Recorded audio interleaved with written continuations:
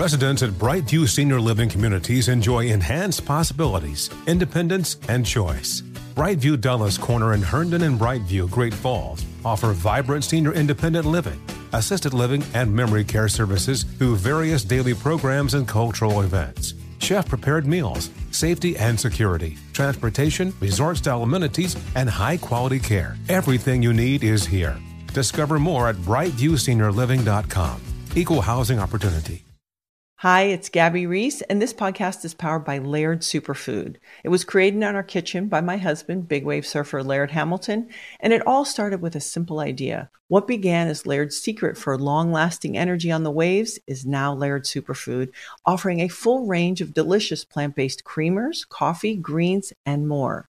Visit lairdsuperfood.com and use the code GABBY2024 and save 20% on your first order.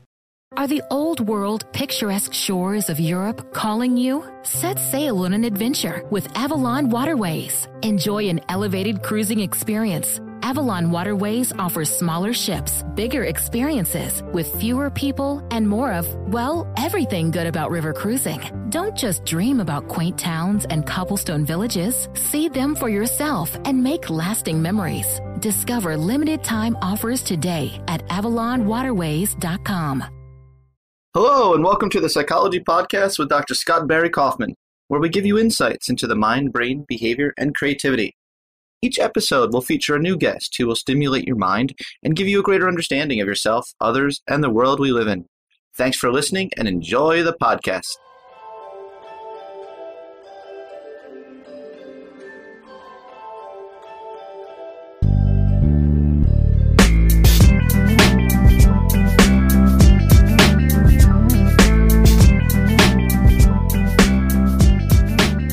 Today we have Luke Smiley on the podcast. Luke is a personality researcher and senior lecturer at the University of Melbourne. He runs the Personality Processes Lab. Luke? Hey, Scott. Great to have you on here. Hey, thanks for having me. Yeah. So you teach a course in happiness, is that right? I teach across several courses, largely in personality and social psychology. But in some of those subjects, I teach some lectures into well-being and happiness, and I've run a few seminars on that. Yeah, and it's great that they have Professor Smiley in the course. Yeah, it's a nice little coincidence there. A big attraction to the course. I find your research really quite fascinating and debunking a lot of the myths about personality variation, particularly in the introversion-extraversion dimension. I'm very interested in the core aspects differentiating introverts from extroverts, because people talk about all these kinds of differences, and I'm not convinced these things in the popular media really are the core essential aspects. I thought today we could really get to the nitty gritty of this. Yeah, sounds good. I mean, that's something that interests me as well. The disconnect between the popular conception of what extroversion, introversion is, which is it's really probably the personality trait that's become a household name, and yet the way in which it's defined in the popular sphere is it differs from one person to another, but it also differs sharply with the definition that's being used in psychological science. So I think there's a lot of confusion around who's right? I mean, how do we objectively know who's right? I mean, you guys could be wrong. Yeah, that's absolutely correct. I mean, I don't think anyone really owns can sort of claim that they own the term and that their definition is correct. Yeah. Have you read Susan Cain's book, Quiet? Yeah, I've read Susan Cain's Quiet. Yep. What are your thoughts on that, on some of her conceptualizations of introversion? I think the book's really, its value, I suppose, is that there are a lot of people who identify as an introvert in the way that she defines introversion and feel maybe marginalized or just not sort of part of, not as well accepted by particularly Western society, where extroversion and traits surrounding confidence and talkativeness and outgoingness are really valued. So I think the book really speaks for a lot of people who are maybe tired of the what might be perceived to be the most desirable characteristics to have, and she's basically saying, oh, well, there are these other characteristics that people have that can be really valuable too. So that's what I think I really like about the book. Sure. I mean, it's empowering to a lot of people. Yeah, definitely. I mean, the disagreement that I guess a lot of people in personality would have is again around that definition of introversion, and yeah, I mean, that's not to say that one, who's right and who's wrong there. But it's more, I mean, you could think of it more as a translation. So when I read Susan Cain's work, I'm really interpreting it as a combination of low introversion as well as some other traits such as openness. Low introversion? Do you mean low extraversion? Sorry, introversion, low extroversion. So when she's talking about introversion, I'm indeed interpreting it as introversion, but with some other traits surrounding openness and also conscientiousness and neuroticism. Yeah, neuroticism too. Yeah. So basically, all of personality. yeah, and there are some.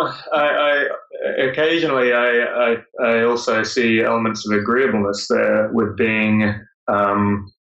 She often talks about introverts as being more sort of sensitive to others and more thoughtful and aware of how they're impacting on others, and that's sounding a little bit like agreeableness as well. Yeah.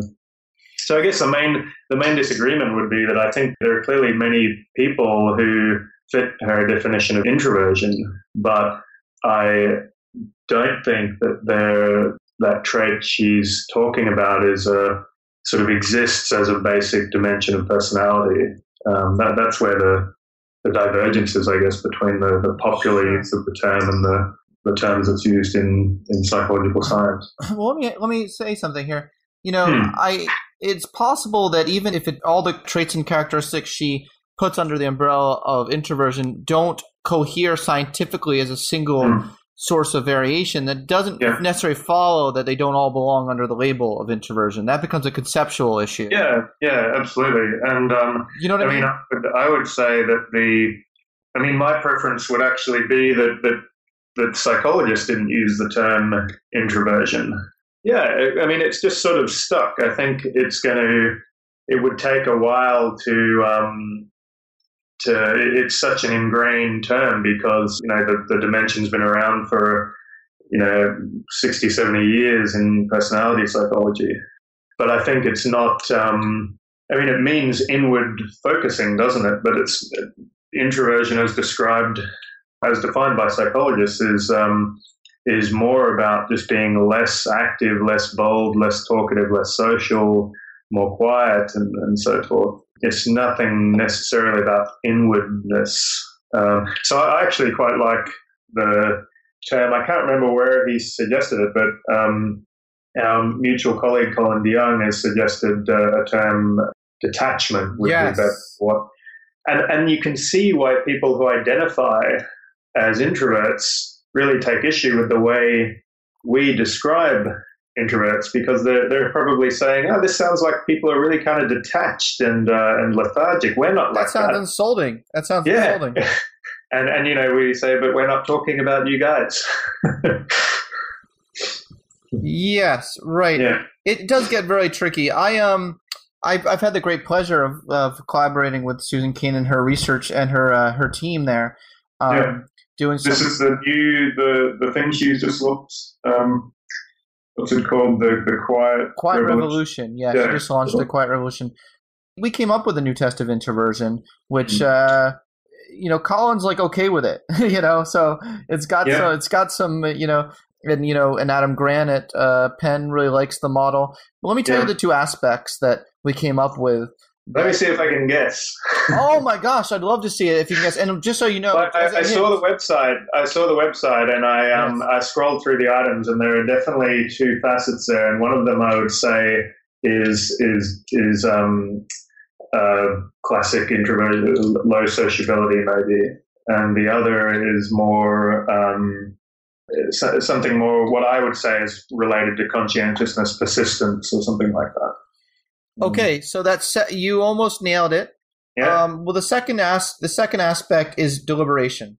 Deliberation. Yeah, okay. Versus action. Need for deliberation versus tendency towards action immediately without thinking through the consequence. So there's this kind of risk-taking, self-control aspect to it. Yeah, and that kind of that sort of resonates with how Susan talks about introversion in the book. That introverts are these sort of quiet but determined people, or people who basically think things through before doing it. Who don't just blurt things out and fly off the handle.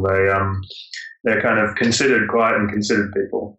That's right, and that aspect is not very well captured on the Big Five, just at the higher order level. Yeah, I'm trying to think now about how the sort of lower level traits at the aspect or facet level of the Big Five would correlate. So not even at the aspect level of the BFAST model, like conscientiousness. You have orderliness and ambition or something like that, like industriousness, right? It still doesn't quite fit even in those two.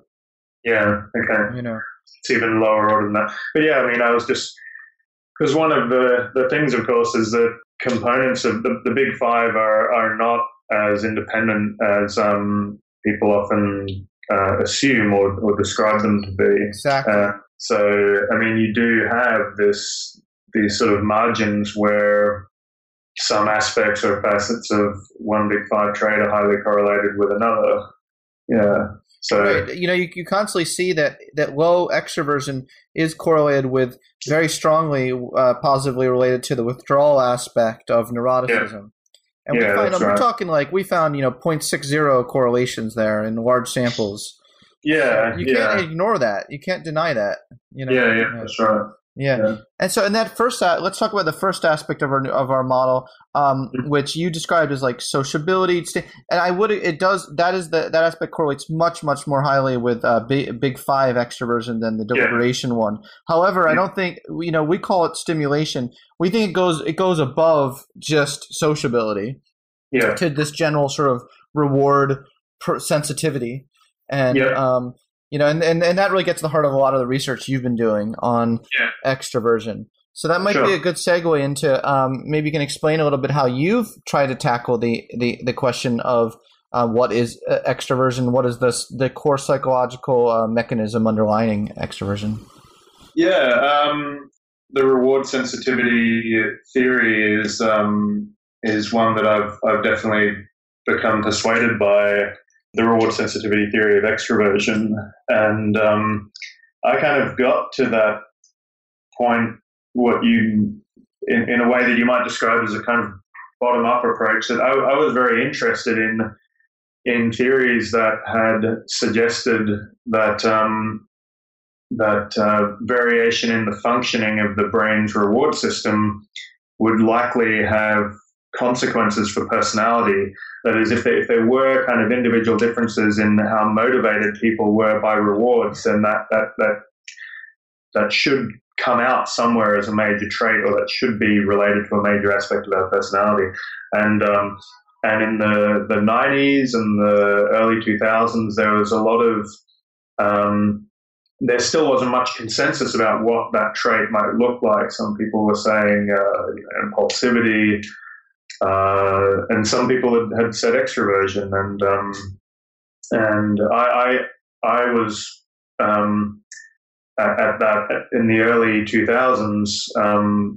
The question that motivated me, or that interested me, if you like, is what is the trait that's really reflecting these differences in reward sensitivity? And I think 10 years on, my impression is that there's really now a lot of consensus around reward sensitivity being one of the key underlying mechanisms that account for differences in extroversion. Yes, you said there is a consensus, right? I think so. I feel that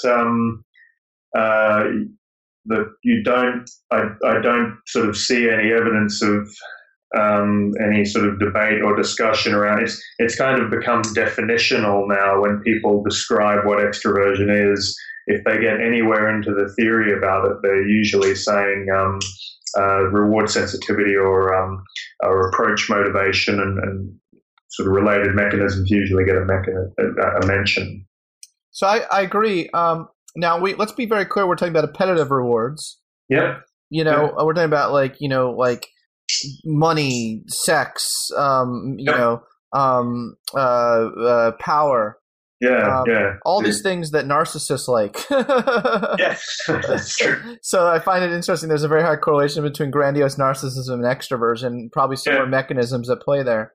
Which is not surprising, and that not to go too much on a tangent, but that I think one of the other because we're talking about conceptualizing extroversion, introversion before, and one of the conceptual confusions or clarifications I think that's often needed is people interpret extroversion as basically being kind of nice and friendly. There's that blurring between extroversion and agreeableness. But I think in an important sense, a lot of what's underlying extroversion is social attention. Yeah, is just attention and well, even selfishness, and a strong focus on gains for oneself.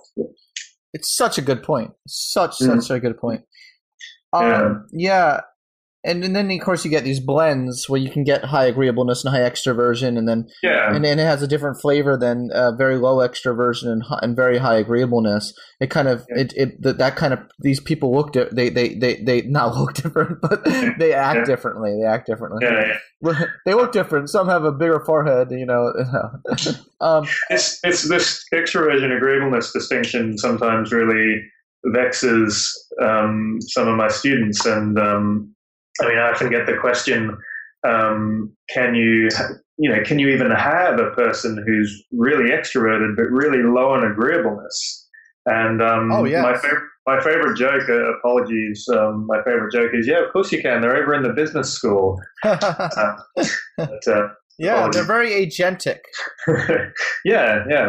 Very agentic. So it's very interesting how all these blends can well, basically we're just saying that people are complex. That's basically what we're saying there. And that's also, I think, maybe it's an obvious point, but it's also why people have, even when they know a lot about models of personality, they might have a little bit of difficulty describing themselves because they're trying to think of these traits in isolation, whereas for each individual, they're complex blends of these traits in most instances. Absolutely. I want to be clear, this new test of introversion that we came up with, it was built completely from a self-identification of introversion perspective. It was we wanted to see which items would correlate most strongly with the item I identify as an introvert. All right. That's a really interesting approach. Yeah, so it's a different kind of approach than the Big Five took, and we specifically for the purposes of creating a scale that introverts could really identify with. Yeah, and we found that those were the two. So it's the scientific finding there that might be useful to the field is we found these two aspects really get at the core of what everyday people think of when they think of introversion. Yeah. Okay, that's interesting because if I were to have made a prediction, I would have expected. So, in Big Five terms, this measure that you have is like a blend of components of extroversion and components of conscientiousness. Right. What I would have expected in Big Five terms is a blend of extroversion and openness, because the popular conceptualization of introversion is often this kind of inward person who enjoys their inner mental life, who's very curious and not just sort of quiet and more reserved, but very loves reading and loves to think about ideas and all of these characteristics you had link with openness. But keep in mind, keep in mind that the way that the items, if you actually look at the nitty-gritty items, there aren't any items like I love to read. So if you think about it for a second, we found that in the BFAS mod, the aspects, the openness to experience domain has intellect and openness, right? And we found that our scale is negatively correlated with intellect, but positively correlated with openness. Because the kinds of items on the intellect scale are, I'm a quick thinker, I like quickly thinking. That's completely at odds with people say I like to deliberate before I think. So I think that this scale kind of highlights the importance between quick thinking and deep thinking, or reflective thinking. Yeah, that's interesting. Does that make sense? So that's why we don't find our scale. If you look at the higher order level of openness to experience, you get nothing. But it's only really when you break it into the two aspects, then you find like it is positively correlated with openness. Things like I see beauty, I'm very sensitive to the environment. And we also find that our, first aspect of stimulation is very highly related to the withdrawal aspect of neuroticism and the highly sensitive person scale that has been created by the Aarons. So there is this sensitivity aspect that is, you're right, it is part of self-identification of introversion, but you really kind of only see that when you separate out the intellect kind of items. Yeah, okay, that makes sense. Yeah. I'm so glad you find that interesting. Yeah. But a lot of this stuff, it really does get definitional and conceptual. There's no objective truth of what the real introversion is. Like, will the real introversion stand up? Yeah. I mean, which is why that's why I think in some ways, I'm not saying everybody should stop using the label, but it's become a troublesome term because it has so many different. It does have quite a few different conceptualizations. I mean, at least troublesome in the context of the goals of personality research, I suppose. I hear intelligence researchers make the same argument about intelligence. Yeah, I guess so. Like, Scott, shut up. You're making it harder for us to measure G. And it's like, well, I'm sorry that we're like disrupting your science, but there are real people out there in the world who these conceptualizations affect their lives. Yeah, that's a good point. You know what I mean? Yeah. But I mean, I totally see it from the point of view of the scientist because I am a scientist too. But yeah, I mean, these labels do mean something to people. Yeah. So how do you spot an extrovert or know if you are one? Well, yeah. I mean, I'm gonna obviously speak to the Big Five definition again, but I mean, there's a whole area of research that I haven't done any research in this area myself, but that I've found really interesting is in personality judgments, which is really about that. How accurately can someone perceive your personality from the outside?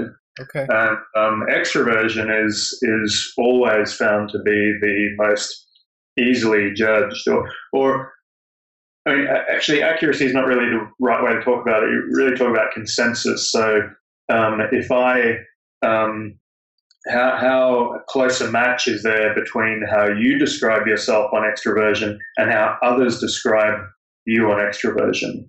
And even if that person has never even met you and they just see you in a very, have been introduced to you for maybe 5 minutes, they will get reasonable levels of consensus. They'll very quickly be able to pick up on how extroverted you are. And that's because most of the components of extroversion are behavioral, visible. And so it's quite, I mean, I actually had probably the episode that really convinced me that it sounds like a funny thing to say, but that personality was real. So I feel like unknowingly for a while when I was doing my PhD, personality traits, these were just sort of variables. These were hypothetical variables. I never really thought of them as being sort of real things about real people. And then I was doing a study where I had extreme scores on extraversion, high and low, coming into the lab, and it was for an EEG study. And it takes about sort of a half hour to get everything ready for the EEG study, to put the electrode cap on and to do a range of things. And I found I was blind to, I didn't know how, when they came into the lab, I didn't know what their score was, what group they belonged to, whether they were high or low. But I knew about 2 minutes later, because the extroverts were so talkative and so engaged and so kind of wired almost. You just knew immediately who was in the high extroverted group. So I think it's actually very easy to spot an extrovert. Yeah. At the extremes, and I think this brings an interesting question: is what is an ambivert? What do you believe in the idea of an ambivert? And would you say most people really are ambiverts? Yeah, I would. I don't think there's. The whole time we've been saying extrovert and introvert, they're just shorthands. Of course, there are no categories, and by the same token, I wouldn't sort of say there's a sort of a category in the middle of ambiverts. But most people, the majority of people, will not be at the extremes by definition. They're going to be somewhere around the middle, and maybe that's another reason why it's often hard to identify. That's where it may be hard to identify somebody as more or less extroverted, because they might not be more or less extroverted. They might be somewhere in the middle. And that's where the majority of people are going to fall. Okay, and so there's this trying to figure out some of these defining characteristics. A lot of introverts say, it really is about how you recharge your batteries. Like, do you get energized by people, or do you get not the opposite of energized? What's the opposite of the word energized? What's the opposite of the de-energized? De-energized. So sorry. Do you mean extroverts being energized? Yes. I just didn't hear that. Energized by people. By people, by vigorous social interactions. Yeah, I think I would say that it's maybe not inherently social. It happens that, this brings us back to, I think the idea of getting energized by social interactions is ultimately consistent with the reward sensitivity idea. So the reward sensitivity idea, I've sort of described as extroverts basically get more bang for the buck. They get a lot more of that positive enjoyment out of rewarding, stimulating situations. And I just think one of the most important rewarding situations for human beings are social situations. Human contact is rewarding. Many of the rewards we obtained, we get via humans, or they're somehow embedded in social contact. Can you give some examples? Well, you mentioned power, for example. So power and status is rewarding and desirable, and it's inherently embedded in social context. But also, people are, I don't want to sort of describe people as a means to an end, but you rely on people to get many of the things you want. It's very difficult to get many of the things you want just on your own. Whether it be, getting to get promoted at work, there's somebody who needs to actually give you that promotion. So I think people are a lot of rewards we depend on people to get, and a lot of rewards are embedded in social processes themselves. That's an excellent point. So I'm really interested in that, because I think for a lot of people, extroversion is quintessentially social. Yeah. And I'm interested in, and this is something I think is really hard to disentangle. Is it? So you have some people who their kind of version of the reward sensitivity theory of extroversion is that the mechanism underlying extroversion is a mechanism for attracting social attention. So that's saying the core of extroversion, it's really driven by some essentially social mechanism. Right. But I wonder if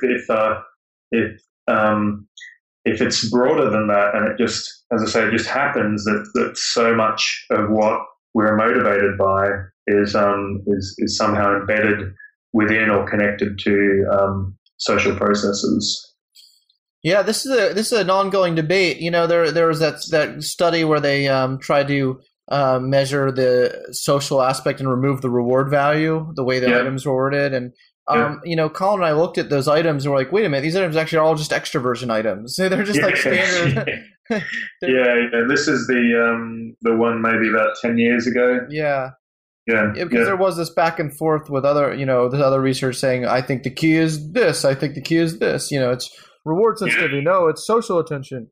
It is hard to really pinpoint you. And when we say the core, what we're saying, to translate into science language, we're saying what's the common variance. Yeah, that's what we're saying. That's not really intuitive to the everyday person. What that means. Right. Common variance. I think there are maybe two ways of the two things that we're interested in on the science side, and there's the common variance. So that's really what I guess that's the defining characteristics, I suppose, or what the central, if extroversion is really a cluster of characteristics and traits, what is the core of those characteristics and traits? But I think another thing is almost at a kind of different level. It's kind of what's underlying or producing this.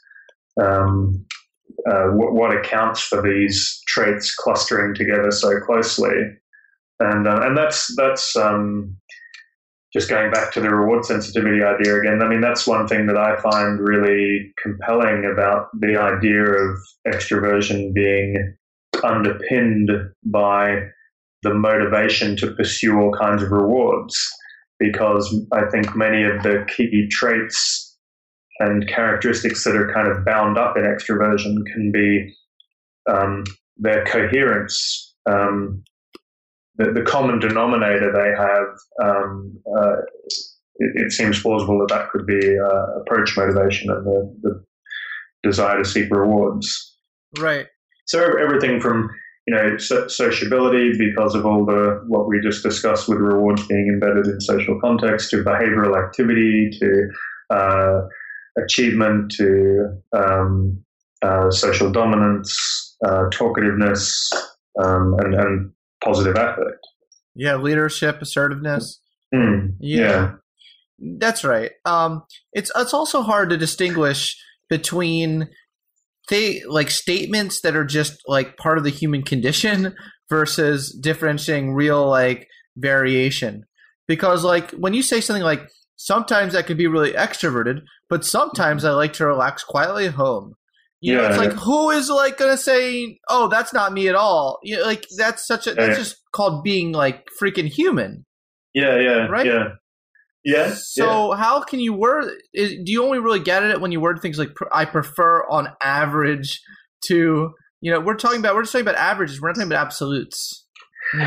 Yeah. So I hope I'm on the right track here. I think there are sort of two things that relate to what you're saying there, and one is I think when people are responding to one is how we typically measure personality with a questionnaire, and if you focus on any one item, you're right. It seems like anyone could agree with this, or it might depend on the day whether I agree with this or not, and that really sort of I think that underlies a lot of doubt about how well you can measure personality with these questionnaire items. And I guess what I always encourage people to think about is, that you can take issue with any one item, but over sort of 20 of these, if you've consistently agreed with all kinds of different items about this kind of characteristic, then maybe that is starting to say something meaningful about you. Yeah, willfully. I was going to say the other point that maybe relates to what you were saying is I really like the approach Will Fleeson, who I was just going to say Will Fleeson. Yeah, who really formalizes. So we've kind of tended to conceptualize personality traits as these regularities in the way you behave and regularities in behavior and experience. And he's kind of formalized it by saying, where our behavior and experience, so take characteristics relating to extroversion, dominance, and talkativeness, that's actually varying for everyone all over the place, across time, across situations. But if you look back over that time period, you'll see that people have a sort of an average level, and you're saying that's what we're talking about. If your average level is relatively high, then you are by definition relatively extroverted, even if you spent many times during the week being quite talkative or whether you're being talkative or not, whether you're being relaxed or really outgoing. Yeah, I really like that approach. It really is. At the end of the day, your personality is simply your habits of behavior on average. Like that. Yeah. That's all your personality is. It's like you can change your personality literally if you change your habits. Yeah. There's a really, I don't know if you've seen this. There's a really amazing paper. It's sort of amazing in a way that it's taken so long for a paper like this to come out, but it's just following up people who want to make certain changes to their personality. And I mean, without going into all the details, it shows what people have suspected for a while, that volitional change in personality is possible. And and in the case of extroversion, I mean, that may be, as you say, just sort of cultivating habitual ways of behaving. So can you make yourself more extroverted? Yeah, I mean, I think. The kind of, I think that's a common goal, particularly when, for people who have maybe jobs or situations in which it can be more advantageous to be a little more bold and dominant and talkative. So, like being a lecturer, I think overall I'm probably slightly low on extroversion, maybe middling to just below average, maybe. But it's helpful. So, I mean, I can be a better lecturer if I behave in a more extroverted way, and I think people can cultivate these ways of behaving in particular situations. But I guess people may also have, for whatever reason, they may feel like it would be better if they were higher or lower extroversion. Maybe they feel they could just be more outgoing and energized, and they can cultivate different ways of behaving. Can you make yourself more introverted? I guess so. I mean, certainly the sort of studies that I've been interested in, again, it was Will Fleeson who developed this paradigm, and I've now done a couple of studies in this area as well. We're just in a small lab context where there's an interactive exercise that a few people are working on. You can just instruct people to behave in ways that are more characteristic of being either extroverted or introverted. And I mean, people will behave in those ways, and you see effects of acting in a more extroverted way that are reminiscent of actually being more extroverted. Okay. Which is quite interesting. I mean, I guess that whole area of research basically suggests that if extroversion is just typically the kind of an average level of certain behaviors and experiences, then if you actually engage or disengage in those behaviors, then on average you, by definition, will be lower or higher in extroversion. That's right. That's exactly right. And right, it doesn't mean that if you're an introvert, meaning you score extremely high in introversion on the bell curve, that doesn't mean that you never have extroverted behaviors. No, and that's another. I mean, that's kind of why I like this approach of Will Fleeson's in talking about your average levels, because a typical response when people learn about personality might be, but I would say I'm quite introverted, but there are plenty of times where I'll be at a party and I'll be being really gregarious and love being in the center of attention at that particular point, and we'll be really talking with all my friends, but I'm just not like that all the time. That's right. And that definition allows for that. You go, being an introvert does not mean you have an inability to be more extroverted. It just means you have a tendency to be less extroverted. Well, I find it interesting that introversion is correlated with deficits in social intelligence tests. Mm. So maybe there is something going on there, which the less you exercise it, the less developed those skills are. Yeah, possibly. I always found that very interesting, even though, of course, I don't want to stereotype. There's plenty of introverts with great social skills. Yeah. But you do find that correlation. Yeah, it's interesting. And I haven't sort of seen a really clear picture of what's going on there. The literature seems sort of fragmented there, but there was a paper a long time ago that found some evidence for the idea that it may not be social skills per se that introverts lack, but that extroverts are a little bit better at multitasking, and that a lot of what's required in social interactions requires you to keep track of a lot of different pieces of information. You've got to be keeping track of what you're saying, what the other person's saying, when it's your turn to talk, and so forth. And so it may, there's basically some indication that there are a few, I guess, more cognitive skills that may vary with extroversion that actually may explain some of those more social, there's apparent differences in social skills.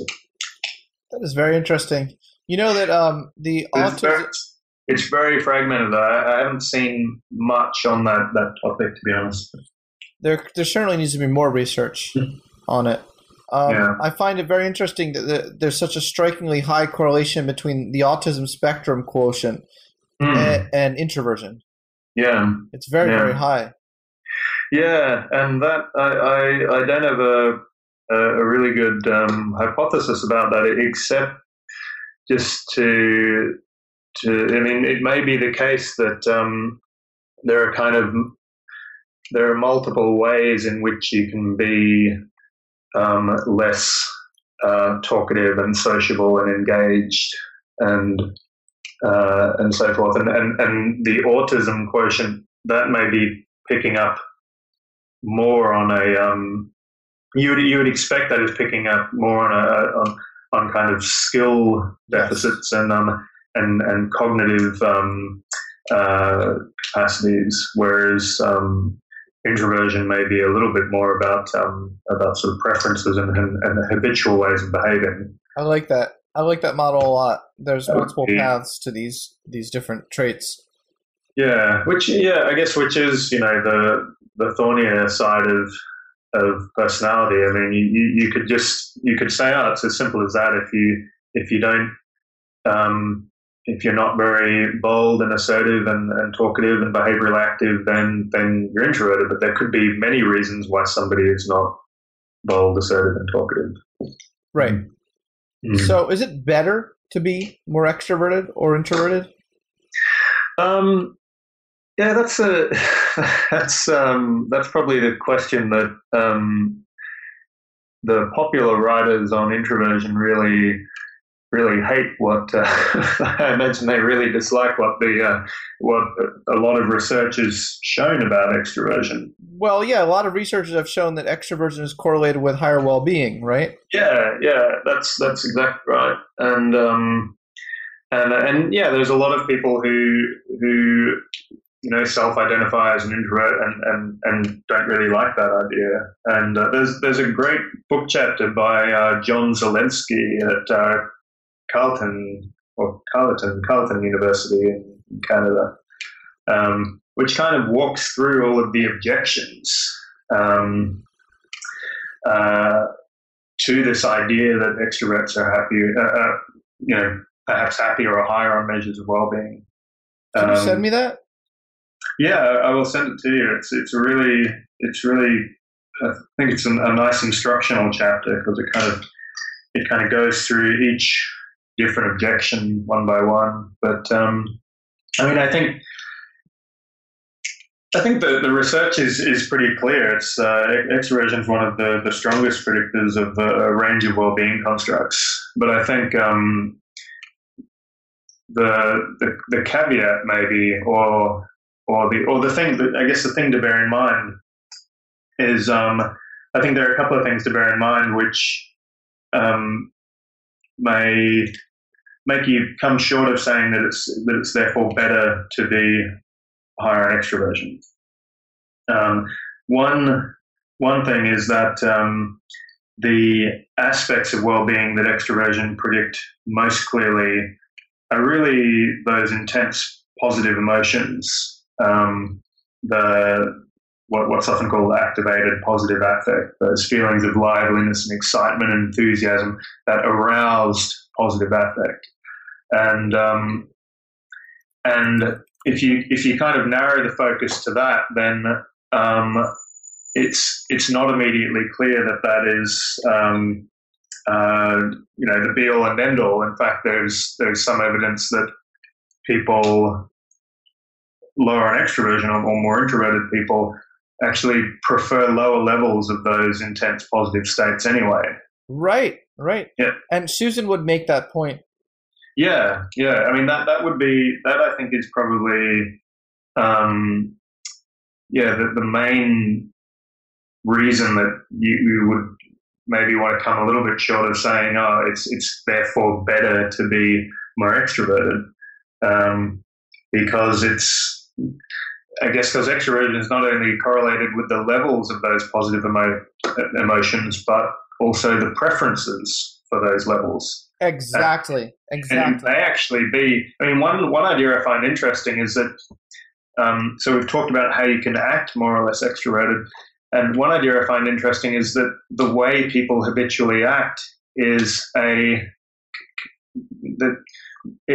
can partly function as a mood regulation strategy.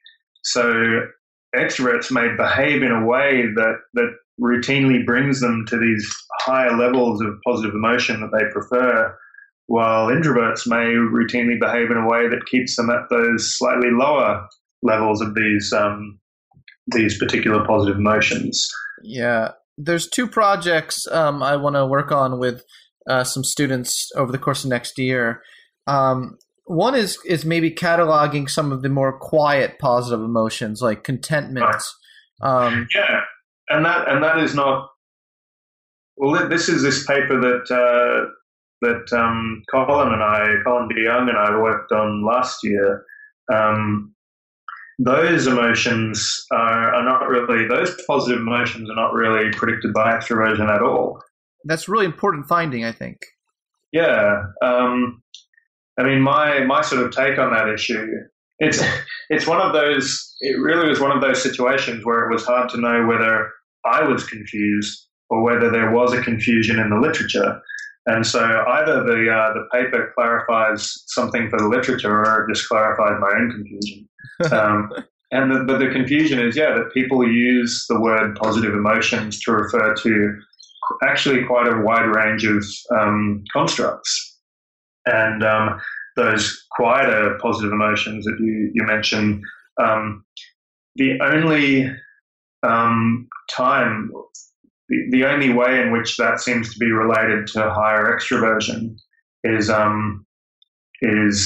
as a result of extroverts tending to be a little bit lower on some aspects of neuroticism. So basically, once you control for neuroticism, there's really no relation between extroversion and those kind of quiet, content, satisfied, relaxed mood states. Do you mean like you're basically controlling for emotional stability? Yeah. Not the other end. Like yeah. Yeah, right. Because you would think those emotions would be correlated with emotional stability. Yeah. Well, that makes a lot of sense. I don't like this question of which is better, which personality trait is better, because we're talking about, that's ignoring blends. That's ignoring if there is no all else being equal, all else being equal in the real world doesn't really make sense. Yeah, I don't know. I can't explain why I have the same reaction. I don't like talking about better or worse ends of different personality traits. And that's for that reason, one of the kind of finding that I really enjoy when I see it come out in a paper is where a trait that you normally think of as, or that many people think of as being like the bad end turns out to have some advantage, or a so-called good trait turns out to predict something undesirable. And I just like those reminders that there's really there are strengths and weaknesses of high or low ends of any characteristic. I don't think overall with the exception that I think it's, there are very few advantages to being high in neuroticism or low in emotional stability. With that exception, maybe I think that all traits have really positive. Both ends of all traits can have really positive. I don't know. Tell some of the greatest poets of all time that their high neuroticism was a disadvantage to their poetry. Yeah. I think this is just totally anecdotal, but when thinking about historical characters and characters in film and literature, I think you often see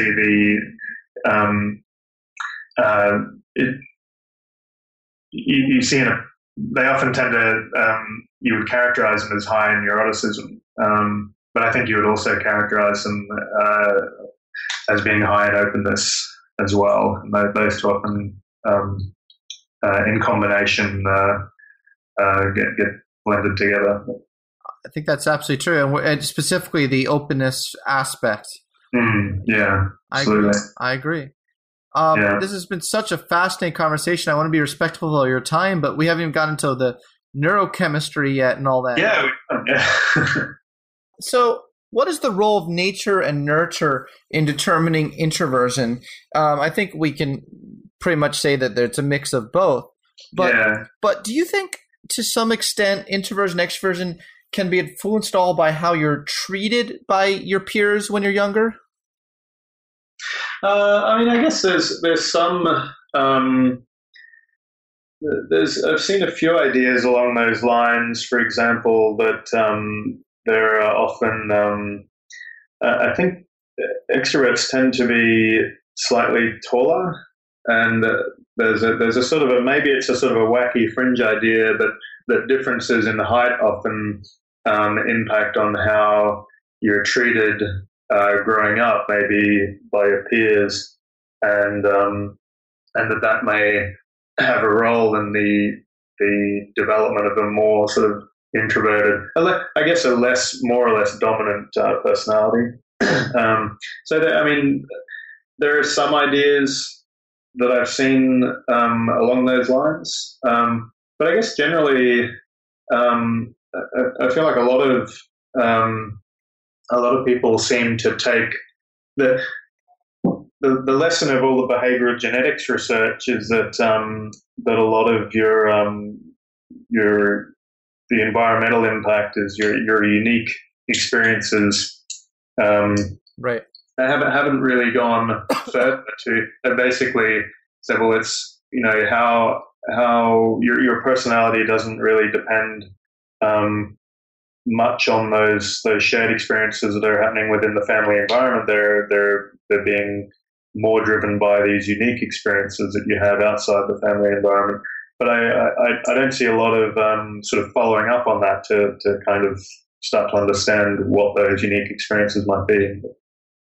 Right. We just know that unique experiences matter. Yeah. So I guess I guess the answer is it seems plausible, but I don't know of a lot of work that's sort of shown that. That's fair. So the best we could say right now is it's nature and nurture. Yeah. Yeah. Okay. I wish we could see more longitudinal studies of personality development from dispositions to traits. But Yeah. Well, okay. Well, what is the role of genes, the brain and neurochemicals? So, do you need a brain? Do you need a brain? Yeah, introvert or extrovert? I mean, all personality traits seem to be at least moderately heritable. What does that mean? It means that the reason, a large part of the reason that people differ from another or more similar to one another is the result of differences in genes. Yeah. And what does that mean? That means that part of your the variation that you see in personality in the population is based in differences in genetics in innate biology. Well, I think that people don't really have a good idea of what that means, of what even differences in genes. It doesn't mean, what does that really mean in terms of the impact on the trait? I saw a study recently that found the higher the heritability, this is going to blow your mind. You ready? The higher the heritability of an IQ test item, the more culturally influenced that item was. The higher the heritability of that item, the more culturally influenced it was. That actually kind of could make a weird kind of sense. Yes. So I don't know if this is right. This is the first time I've heard this, but I mean the kind of thought experiment I would think about was imagine 4 different cultures that differ really from one another, but each of them have these very they don't have a lot of variation in the environment within each culture. That's interesting. Okay. So if you had a situation, there's an old saying that I think is called Bernstein's paradox, which is that if you had a perfectly even-handed environment where everybody was basically under the same environmental conditions, a sort of radical social engineering experiment or something, then all of the variation in personality would be genetic. Right. And the reason being that if there's no environmental variation, then it can't explain why people are different from one another. So all of the differences would just be genetic.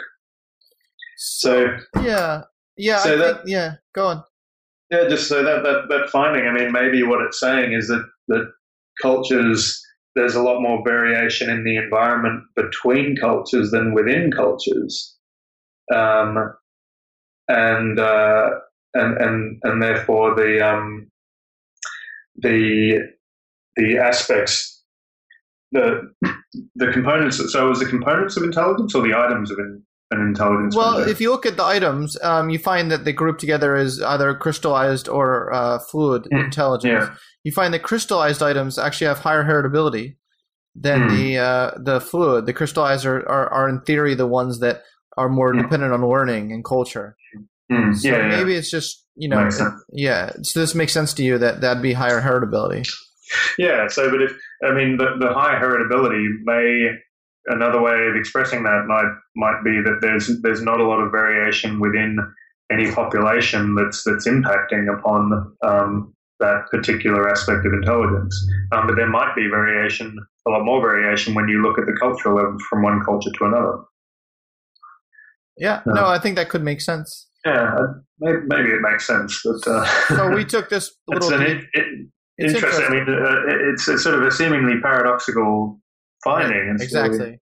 Which is what we went on this little tangent. And I could easily not have brought that up. I don't think it's as easy like when we say like, well, we know that has a heritable coefficient to really know what that really means. Yeah. From a mechanistic point of view, but But yeah, so we do know that we can say that genes influence the development of introversion. Yeah. What have any of those genes been identified? Do they operate on the dopamine? I mean, according to your theory, they should be dopamine related genes, right? Yeah, and so a colleague of mine, Jan Bakker at the University of Hamburg. He and I we just did a review of, tried to do a really critical review of, where is how strong is the evidence for this, the idea that extroversion is underpinned by dopamine function, with dopamine being the neurochemical that is involved in reward processing and motivation by reward.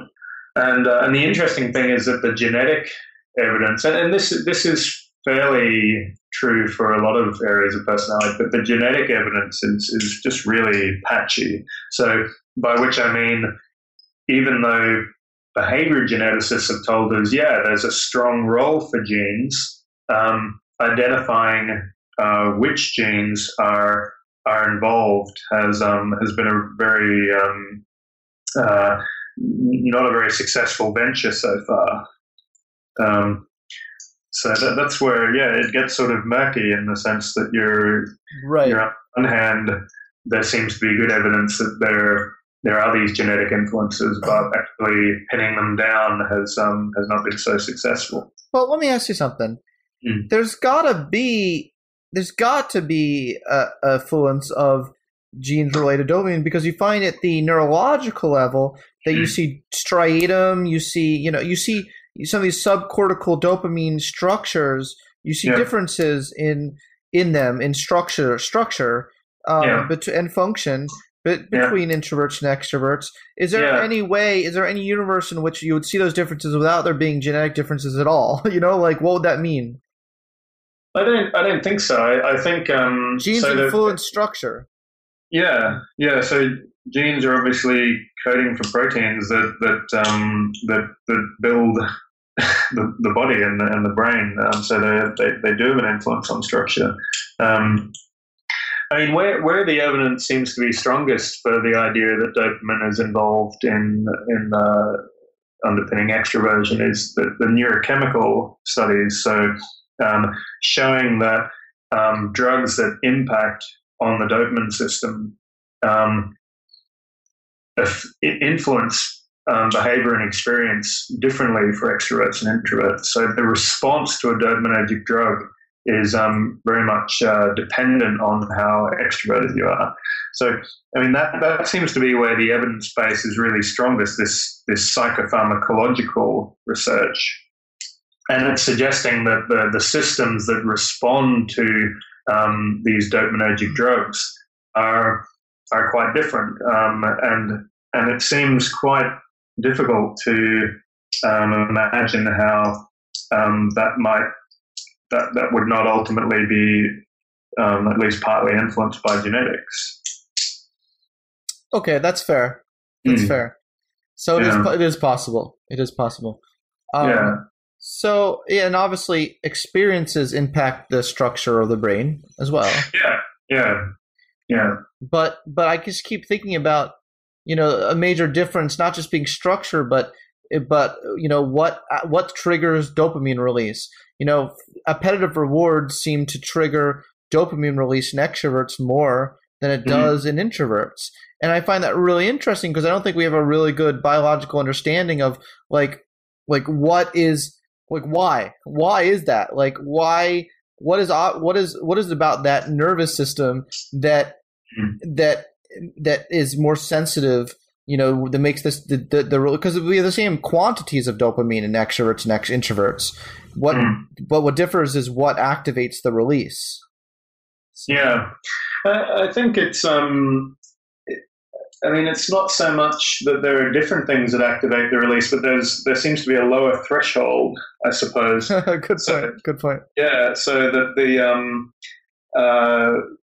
the system as a reward processing system, it's working very similarly for extroverts and introverts, but it's just got a slightly more kind of hair trigger for extroverts, or very much more hair trigger, depending on where you are.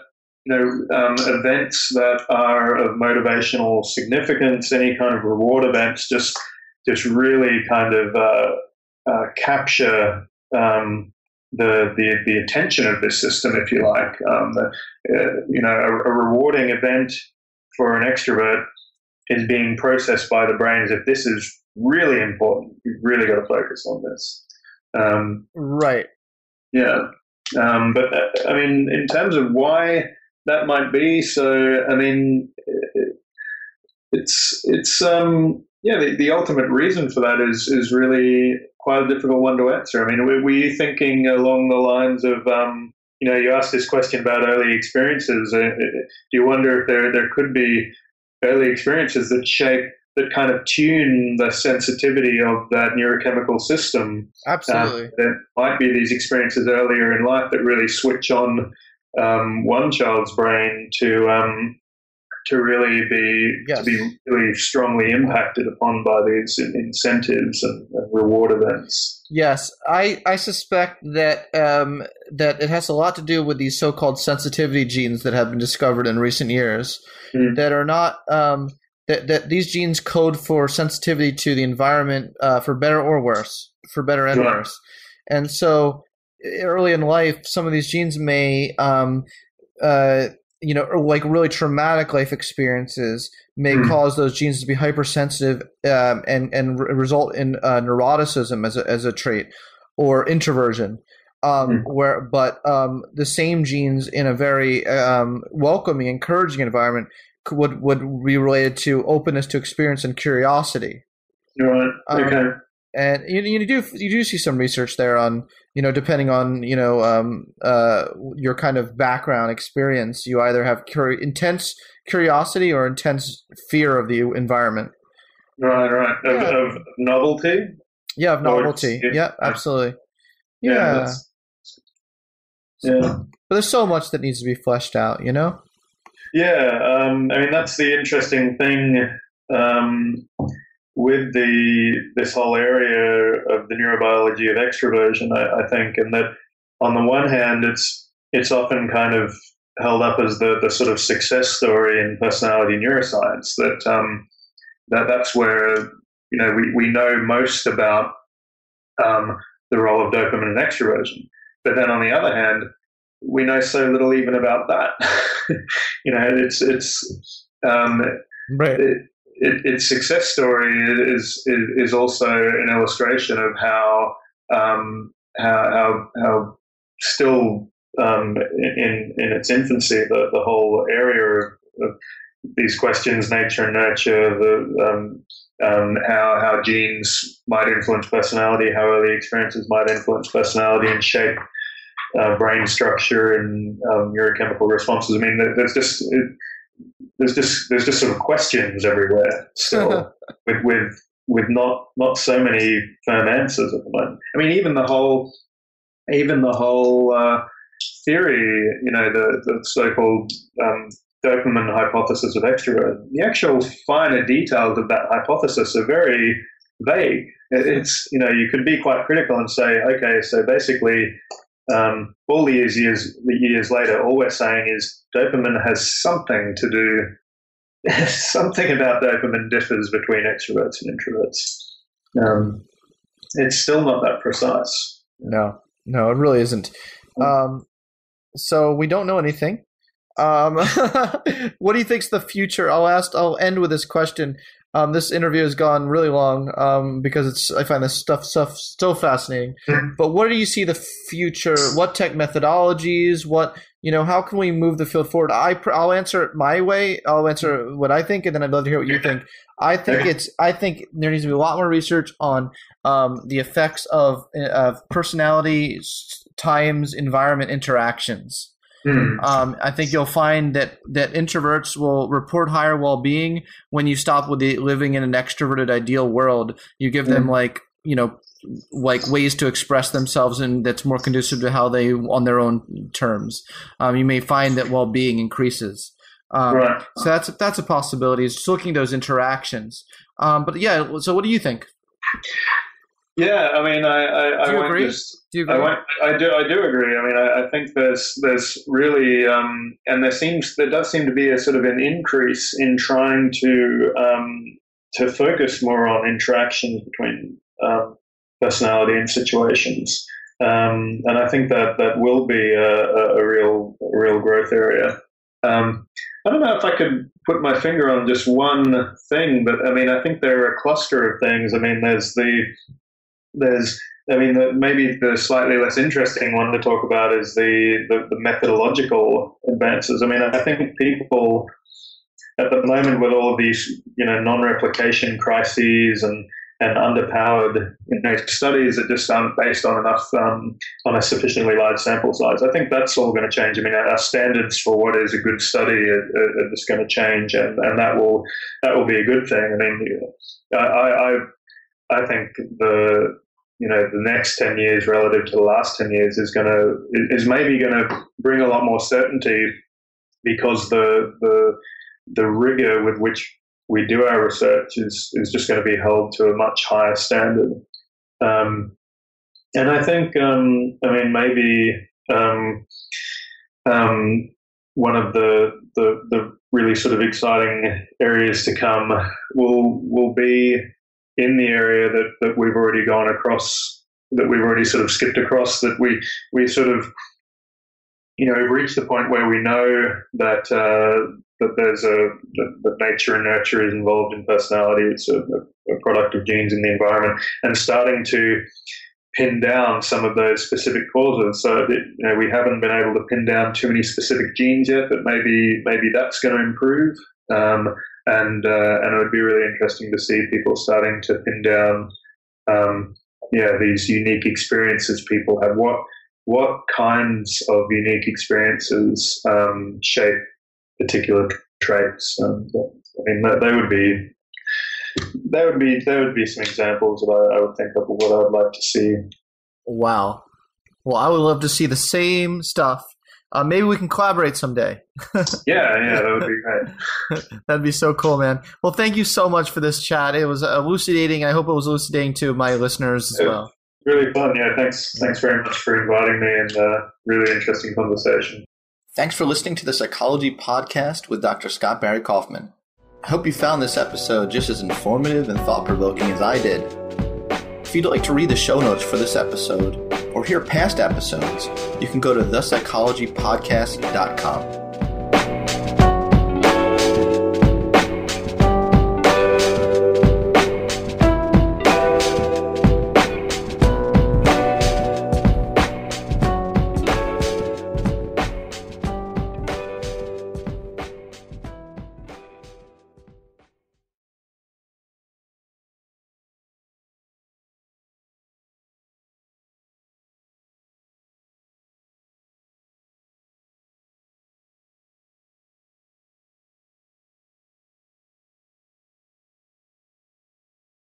Infiniti presents a new chapter in luxury, the premiere of the all-new 2025 Infiniti QX80, live March 20th from the Edge at Hudson Yards in New York City, featuring a performance by John Batiste. The all-new 2025 Infiniti QX80 is an SUV designed to help every passenger feel just right.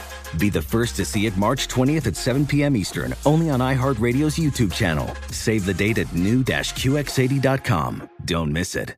2025 QX80 coming this summer. Does money stress you out? Let Facet flip your financial chaos into clarity. Finding Facet immediately put us at ease. Facet's innovative approach to financial planning ensures your money works as hard as you do, enabling members to experience the joys of having your finances in order. And that makes us Facet for life now, I guess.